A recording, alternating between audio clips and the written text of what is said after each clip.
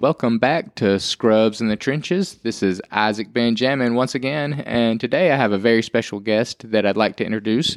Miss Robin Elliot is one of the co-founders of the Georgia Overdose Prevention Program, and I'm very pleased to have her on the show, so I will introduce her now, and thank you, Robin, for being on the show. How are you doing today? Good, Isaac. Thank you for having me. All right.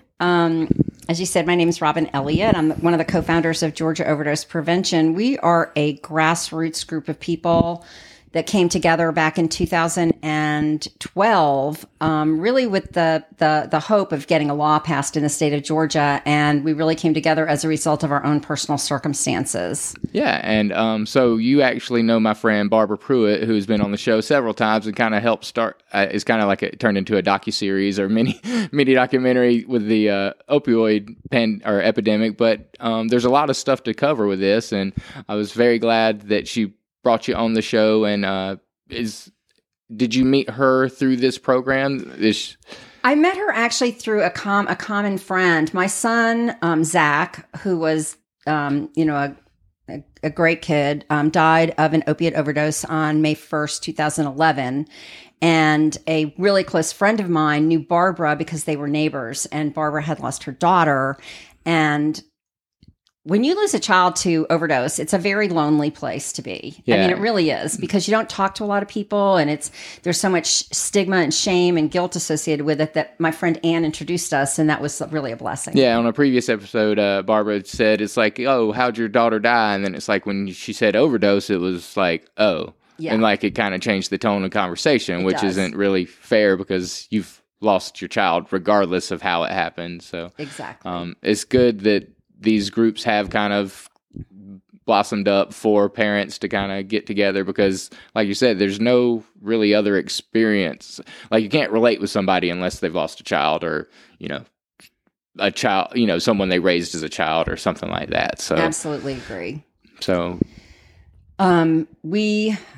when we met, there were a few other people that were also, the group sort of just mushroomed a little bit. We just gradually met more and more people that had lost their children, because the more vocal you become, the more other people are willing to speak up as well. Yeah, it's almost like a beacon light, because it's like, this person holding this, tragedy inside, but then they see like, oh, this person's brave enough to talk about it. And then when you do talk about these things, it helps heal you yourself. And so once you start healing, it's almost impossible to turn backwards from that and be like, oh, I want to go back to that dark hole. It's true. And for me, my husband had passed away. Zach's father, my husband, had died when Zach was 4, and I have no other children. So I didn't really have to ask permission of anybody else to say, because I think some people feel like either their children don't really want this out in public, or their spouse may not. So they kind of have to work through that as well before they really can. Everybody has to be ready on board. Exactly. Yeah. But for me, it was just me, so I didn't have to ask permission. And when I finally decided to move forward and become more vocal about it,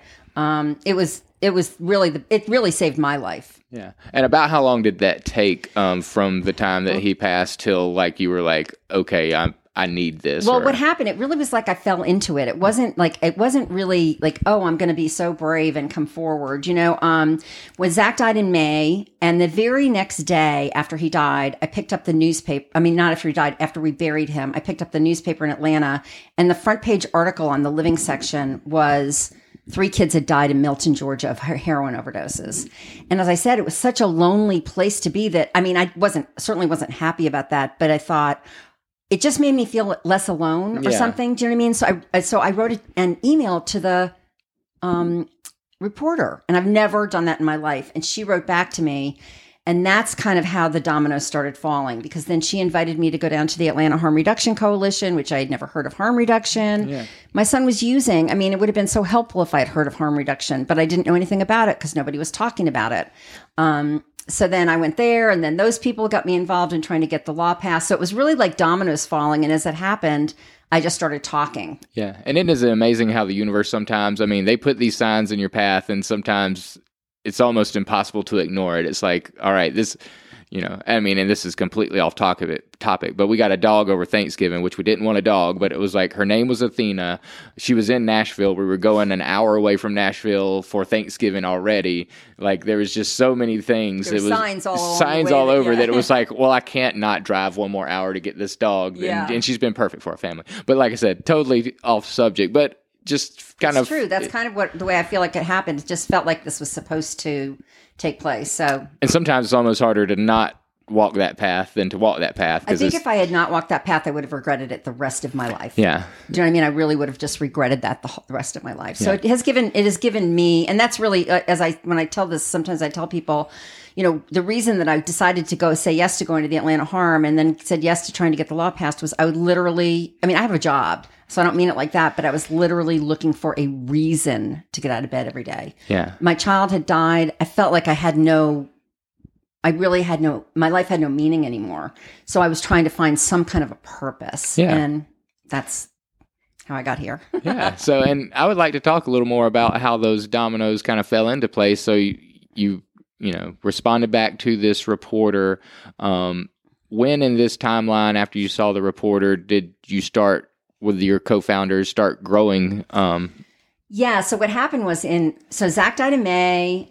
The reporter called me back in August, and then and we went to Atlanta Harm then. And then the following year, like a year after Zach died, I got a call from somebody at Atlanta Harm, and they said, a couple of this married couple, Jeremy Galloway and Tori Miller had just walked in. Tori Miller had just walked in, and they had lost a friend of theirs to overdose, and they wanted to try to get a Good Samaritan law passed in Georgia. And she said, I thought of you and thought you might be interested in helping. Well, I mean, I had never stepped foot in the Capitol. I mean, I had no idea how to get a law passed. I didn't know. I mean, literally nothing. It's like, where's the button for a new law? Like, what do we do? Can you give me, can I Waze how to get to the Capitol? Because I don't even know what to do.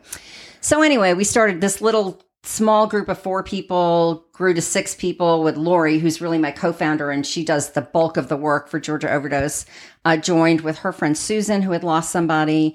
And then we started finding other people that were kind of thinking about working on it and that had lost friends and family. And we started meeting with them. And the next thing you knew, we were a big group. And did y'all have to find like a lawyer to kind of help y'all navigate this, or did y'all? This is a really funny part of the dominoes. Actually, was we were sitting around and somebody had said to me, somebody that worked as an aide in the legislature, they said, the first thing you have to do is you have to get a sponsor in the legislature, and they said, and it should be a Republican. And the reason is because the Democrats are going to be easy to get on board on this subject. But the Republicans are going to say, no way, it's enabling, not going to do it. But if you get a Republican sponsor, that Republican sponsor can help grease the wheels with the other Republicans. So we're like, okay, yeah. And it's funny how so much in our world, society is just political like that. Who knew? Yeah. I mean, I would never have thought of that, but that's like I said, it makes sense though, yeah. So, so the next thing we knew, we were throwing names around. And Lori said, how about my legislator? She said, she's a nurse. She's the chairperson of the Health and Human Services Committee, which is the committee that this law would have to go through. I live in her district, and she's a Republican. And her name is Sharon Cooper. And we were like, ding, ding, ding, ding. Yeah. Sounds like a winner, right? Yeah, exactly. Another one of those signs from the universe. Exactly. And so then one of my son's lifelong best friends, who they kind of went their paths diverged when my son started using, but they were friends right until Zach was 16. And they were still friends always, but I mean, they weren't as close. Yeah, they kind of went separate paths, but they still really loved each other. Absolutely. Exactly. So I knew that he was a first-year law student, and I knew his parents. I'd known him since he was 5 years old. I'd heard through some other friends that he was doing an internship at the Capitol. So I thought, I'm just going to call Justin Leaf. He went to Georgia here in Athens, and I said he was at 1L in Atlanta, and I said, I'm going to call him and see if he'll help us. So I called Justin and I asked him, and he said, absolutely, Ms. Elliot. And I said, what are you doing anyway? And he said, I'm interning for Sharon Cooper, the chairperson of the Health and Human Services Committee. We were like, are you kidding really? me? Yeah. I mean, and I've told that story 1,000 times. I still get chills every time I tell it. Yeah. It was remarkable. So Sharon invited us to her home. When we sat there, 8 of us on her cushy sofas. She's in her 70s. She sat on her brick hearth for 3 hours. So you got your Republican, yeah. Got our Republican. She sat on the brick hearth for 3 hours and listened to our stories of our children. That's amazing. It was amazing. Yeah. And then she said, okay, we're going to take it forward in this session. That was like November 2013. And we took it forward in 2014. And it was a crazy, crazy, crazy thing. We made schedules and we all had jobs and we went down and we talked to legislators and we worked the ropes and we testified at subcommittees and we were scared. We told our kids stories and we thought it wasn't going to pass. They told us it would take us 4 years because like only 16 states in the country had passed this law by then. And Georgia, love Georgia, but we're not usually on the leading edge of this kind of legislation. Yeah. So, but it went through and it passed the first year. Oh, that's amazing. It was amazing. It was bittersweet for a lot of us because we knew it wasn't going to change our story for our kids. But yeah, hopefully it rewrites someone else's story for their kids. Rewritten other people's stories. Exactly. Yeah. So that's great. Yeah. And just to kind of dig a little bit deeper into so you said it passed in the first session. Did once it kind of got close to the voting, were y'all worried, or once you kind of got closer to the finish line, was it kind of like we got a good feeling about this? We were really worried. I was more of a skeptic. Other people were like, "Oh, it's such a good law, it'll pass," But I mean, we're all over. But I was like, oh, crazy. This is not this. It's going to take forever for us to pass this. But it went through the House and it passed, and then it had to go to the Senate. And when it went to the Senate, the senator from Athens actually changed the law and added something to it, which is a really good thing. And I'll tell you what that was in a minute, but he added something to it. Well, now that changed law passed. Senator Cowsert changed something and added it. And that changed law passed in the Senate, but now it has to go back to the House. But the session is only 40 days long. So what happens lots of times is the law bounces back to the House, but you're out of days. And then you have to go all the way to the next year and start over. So that was what our biggest worry was, that when it bounce back, there wasn't going to be time. So we were down there just like talking and running to offices and trying to make sure that it was going to get heard on the floor. And on the 39th day, it got called to the floor. It was late at night. It was like 8:30 at night. And we saw the green lights go up and we realized we had just passed the Georgia 911 medical amnesty and expanded naloxone access bill in the state of Georgia. And what year was that? 2014. Okay. And it's just been on the books ever since. It has been. All right. And this would be a great time to kind of dive in deeper to what that actually means for people and helping saving lives. Yeah. I mean, there's really two main parts to the law. The first part is the don't run, call 911 part. And what that part of the law says is that if you're in the presence of someone that you suspect is overdosing, they don't have to be overdosing. You just have to suspect that they're overdosing. And it doesn't just have to be opioids. It can pretty much be anything. And you call 911. And you stay with the victim until help arrives. Neither the caller nor the victim can be arrested, charged, or prosecuted in the state of Georgia for personal use quantities of drugs that may be at the scene, or for paraphernalia that may be at the scene at the Which time. is what most users fall into. And that's why they don't call, because they're afraid they're going to go to jail. Exactly. And I mean, and to be really honest, a lot of them think he's going to snap out of it. I mean, they're not just they're thinking he'll be okay. He's going to snap out of it. But they don't call. But now they can call without fear of any kind. They can't be violated on parole or on probation or if they have conditions to pretrial release. But it does not cover outstanding warrants. So if somebody has an outstanding warrant for murder, they won't be arrested. They won't be arrested for the drugs, but they could be violated on their warrant. Yeah. Do you know what I mean? Which makes sense. Yes. Yeah. and it's for personal use quantities of drugs, because this group of people who had lost their children, we weren't interested in protecting traffickers. Yeah. So it's anything that's under the trafficking. Well, and I think that helps pass the bill for that other side, the Republicans that are like anti these kind of bills, because like you said, it's enabling. Well, it's like, well, not really, because these are people with addiction, with problems. Yes. These are not the pushers. And our big message always was, like, is it really worth arresting a small-time drug user? Is that more important than losing a life? Yeah. I mean, we want the lives to be saved. And honestly, so many of the legislators just looked at us and said, this is a good law. This is a good and it doesn't matter what side of the aisle you're on. Like, it just makes sense if you look at it at its, at the base of what it's trying to accomplish. Exactly. So let me tell you quickly, but the part that Senator Cowsert added back was to that part of the law. And what he wanted was to cover underage drinking. So, because obviously he's from Athens. Yeah. So he wanted it to be that if you're in the presence of someone that's having a medical emergency. Because you can die from that too. Yeah. Absolutely. Especially these young kids. And these young kids are 18 years old and they're thinking, oh my gosh, if I call, I'm going to go to jail, and my parents are going to kill me. Well, I can't, and we can't protect you from that. but you can't go to you won't go to jail anymore, because if they call 911 and you're in the presence of someone that's having a medical emergency from alcohol, you can call 911 and you're underage. You can't be arrested, charged, or prosecuted. Yeah, and that's just good to know, because most people's bad decisions are based off fear. It's so important, and I know that a lot of the schools, including I think the University of Georgia, have added that in. At least they did at some point to their orientation, to let the kids know that. Like, hey, like if you do the right thing, because unfortunately in our society, you do get punished for doing the right thing sometimes. Sometimes, exactly. So it does kind of create that fear that, hey, why they might want to wait for them to snap out, because it's like, well, if they just snap out of it, then nobody has to know about it. Exactly. It's like, and then it's over, and we can just move on and do our thing.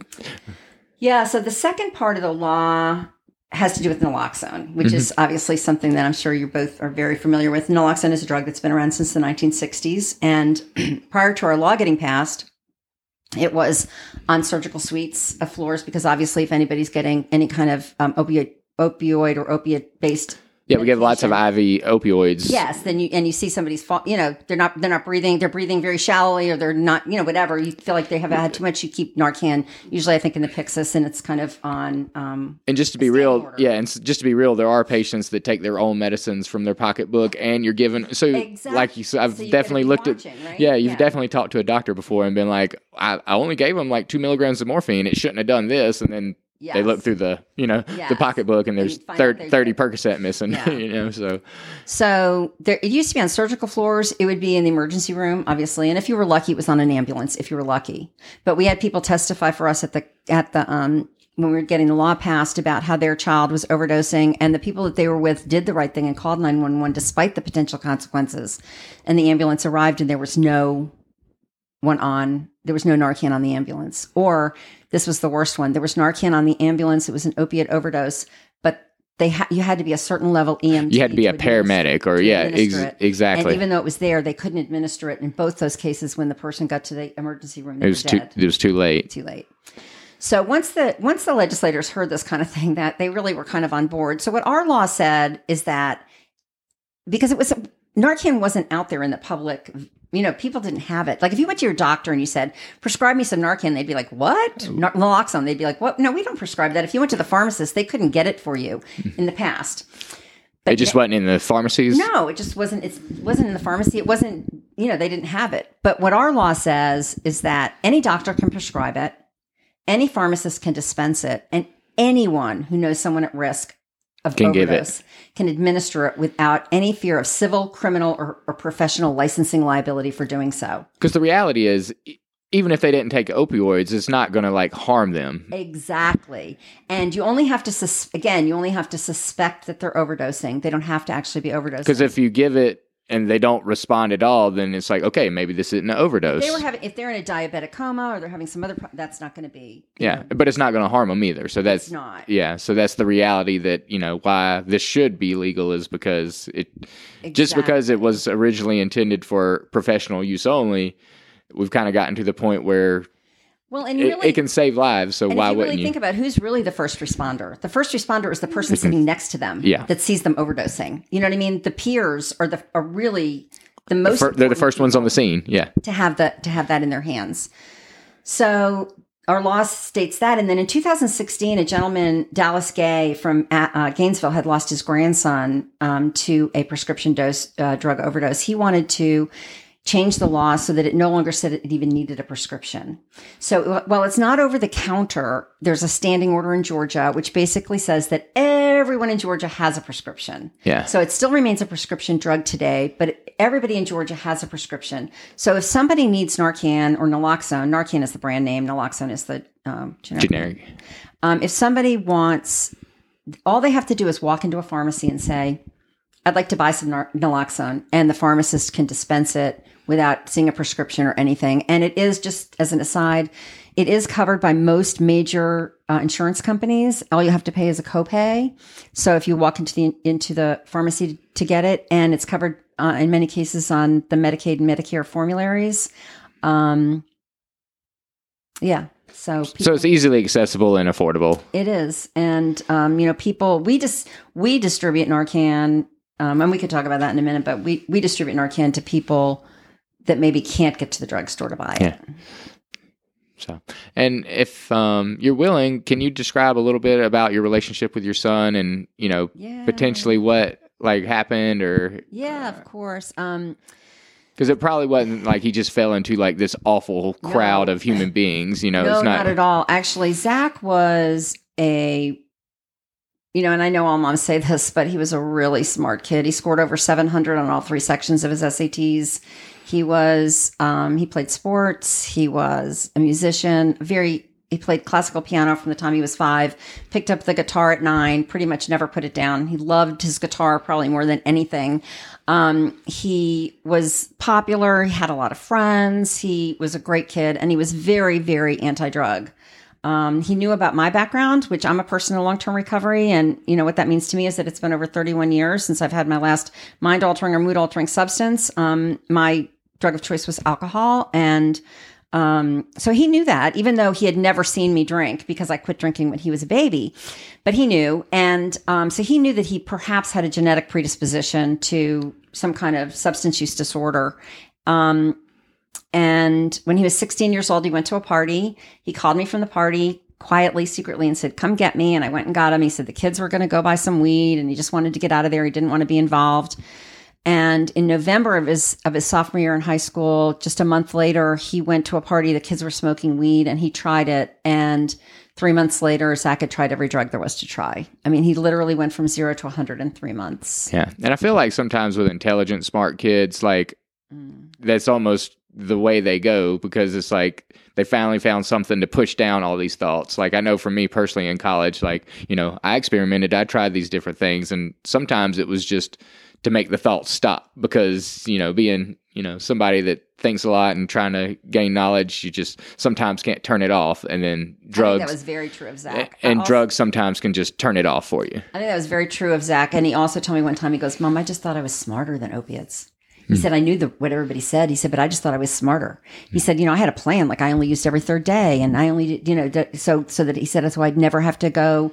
But so I figured and was this when he said this? Was he like in a recovery period? Yes, he was in a recovery period. So I figured it out really quickly. I mean, we know tons of parents that are like, "I didn't even know." I'm like, "You kidding me?" Like the day he came home the first time, I was like, "What's with those eyes?" Yeah. And so.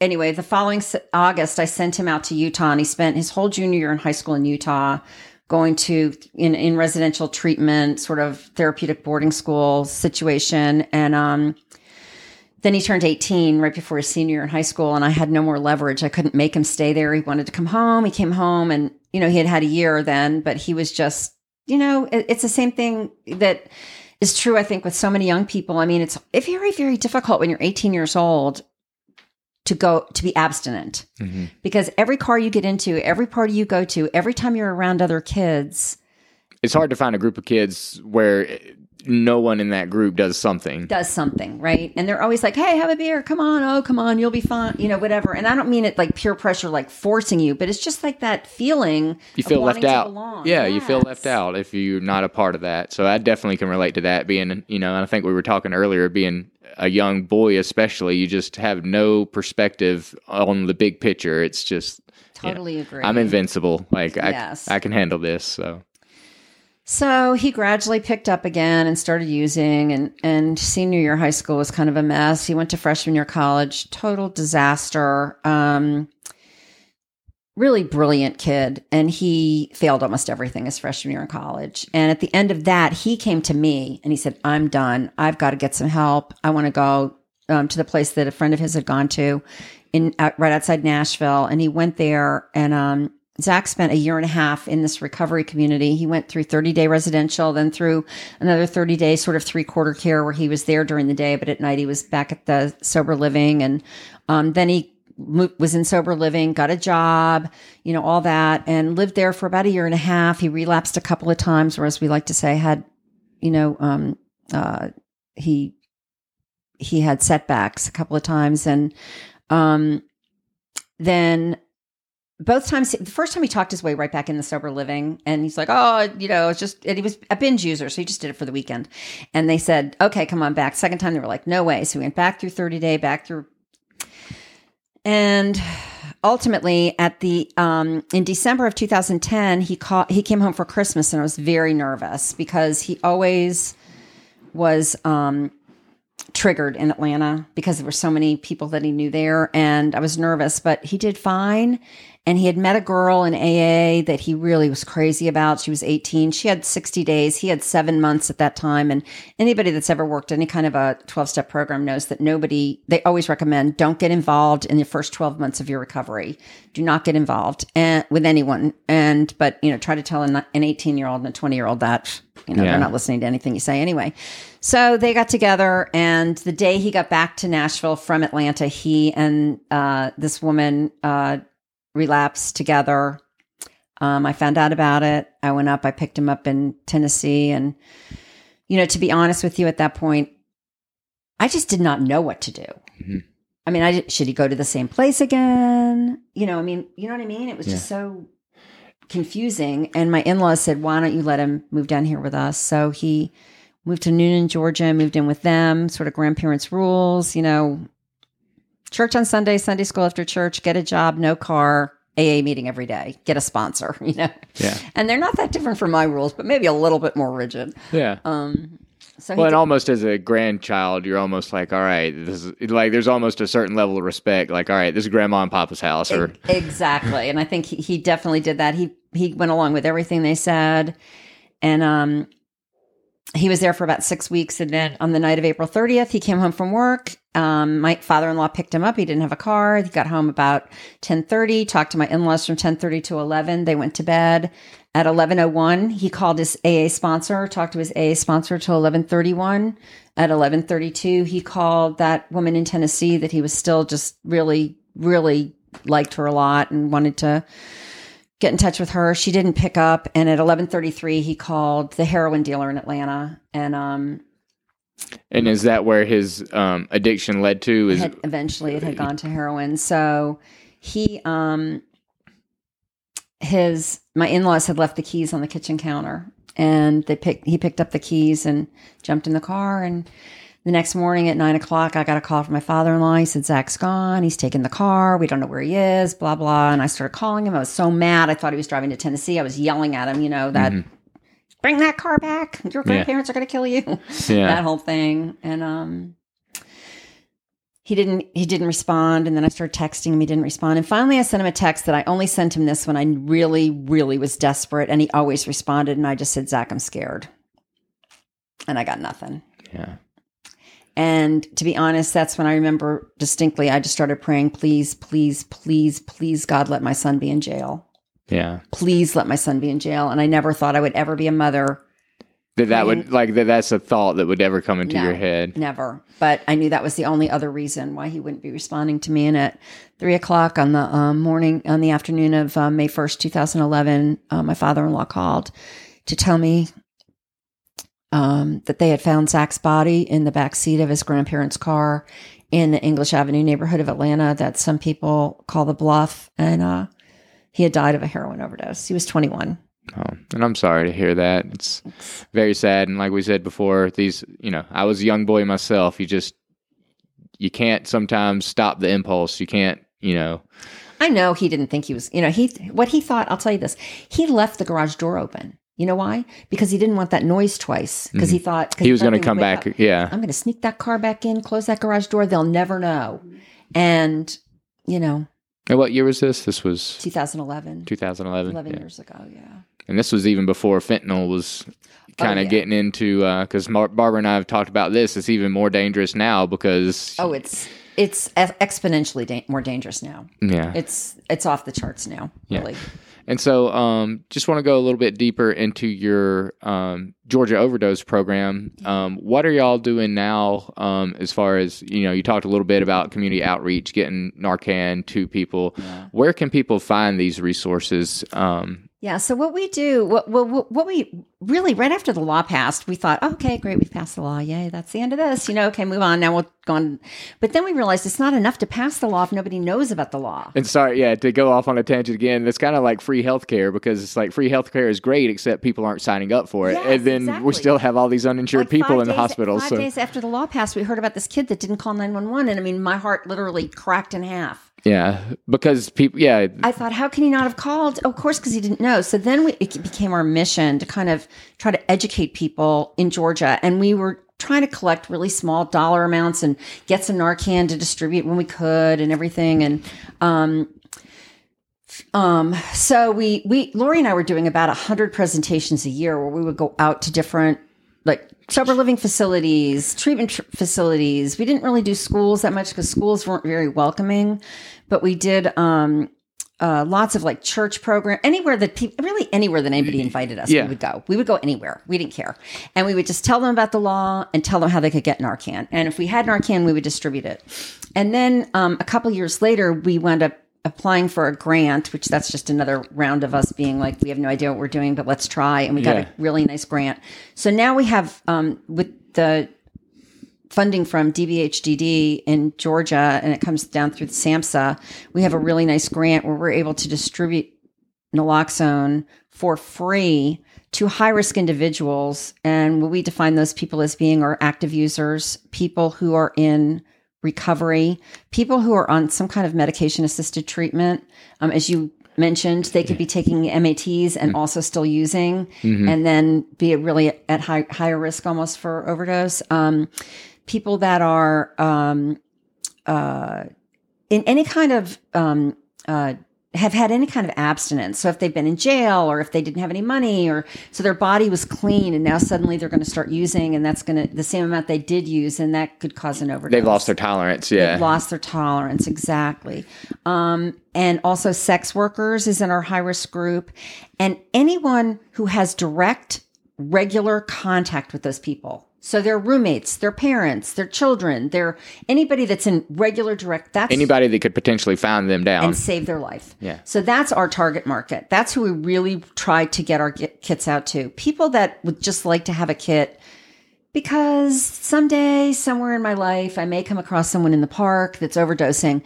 We would, especially if they have insurance, we would beg them to please go to the pharmacy and use their insurance to buy the kit so that we don't send them a kit and take a kit away from someone that really is actively using it. Because there is limited resources. There's limited resources. So we try to really focus on those. But to be honest, we don't say no to anyone. Anybody that asks us for a kit, we provide them. Last year, we distributed 28,000 free Narcan kits in the state of Georgia. Lori, my co-founder, has trained 100 distributors throughout the state. So if we get a call from somebody in Thomasville, Georgia, and it's a panicked mother, and she said, my son just got out of rehab and I'm afraid he's going to use today, she'll call our distributor in Thomasville, Georgia. They'll meet at a Starbucks, or as Lori would say, or if it's a really small town, a Burger Doodle, and they'll give a kit to them and train the person on how to use it. With COVID, we had to pivot a little bit because obviously people weren't meeting. So we started mailing kits. We mail quite a lot of kits out now. And do you have a website or number or both to share? We do. Our website is www.georgia, spelled out Georgia, overdoseprevention.org. And on that website, you can watch an hour-long sort of our story that I've just told with a training, or you can just watch a 20-minute training of how to use Narcan. You can request a Narcan kit. And also what we always ask people is if you know anyone that has had a reversal using one of our kits, to please report that on our website, because the more reversals that we're able to document, obviously the more funding we can get, because we're able to show that our efforts are really working and saving lives. And I'm guessing this is anonymous, so people don't have to worry about absolutely anonymous. Yeah, and I don't want my name on there. We don't care if people put Mickey Mouse. We don't care what you put. What we really care about is, just because we have to provide this as part of our grant, are more the demographic information and of the person that was saved. And if you're requesting a kit, obviously, if you want it via mail, we have to have your address to send it. And I mean, Mickey Mouse has a lot of pressure. He may be down one day. He may need saving. We just don't know. And hopefully Minnie's got the kit with her. Yeah, I hope so. Yeah. Well, to date, we know of, and we always laugh and say, we ask people to report reversals, but we never know if, we always say that people at the scene of a overdose, probably their first thought isn't, let's call Robin and Lori. Yeah. So we know that our numbers are really dramatically underreported, but our partners are the Atlanta Harm Reduction Coalition. They're our financial partner, and they work sort of the in-town area of Atlanta, and we work the rest of the state. Between them and us, to date, we have over 7,000 reported reversals just from our kits that we've distributed. That doesn't include anything to do with paramedics or people that have bought kits at drugstores. That's just from our kits. Yeah. So and that's potentially 7,000 lives saved right 7,000 lives saved and 7,000 mothers who aren't heartbroken. That's amazing. It really, as I said earlier, it makes me get up every day. Yeah. And I mean, and as tragic and sad as your personal story is, it's always, like you said, being able to give back and help save another mother from this tragedy. And, I'm a big believer that everything happens for a reason. And I'm very sad that you lost your son. But I don't think God would have put you through this or the universe or whatever if it wasn't meant to you make a big difference, and you already have. Thank you so much. One time I was sitting at a clinic, and there was a kid there. He was really new in recovery, like 5 days, and I was telling the story, and I said, I knew when I said about the law passed, I said, I knew it wasn't going to change Zach's story, and he said, it did change Zach's story. And I mean, that just touched my heart so much because I was like, you're right. I never thought of it that way. It changed my story, but it also has changed Zach's story. Yeah. So it made me really happy, That's an amazing perspective. It's definitely a true perspective. Yeah. So, is there anything else that you wanted to add before we wrap this up? I really appreciate you being on the show. And I'm so happy to be here. I can't think of anything. If anybody wants to write to us, they can write to us at info@georgiaoverdoseprevention.org. The easiest way to get in touch with us is on the website. And, we're volunteers, so we do the very best we can to try to get back to people as quickly as we can, usually same day.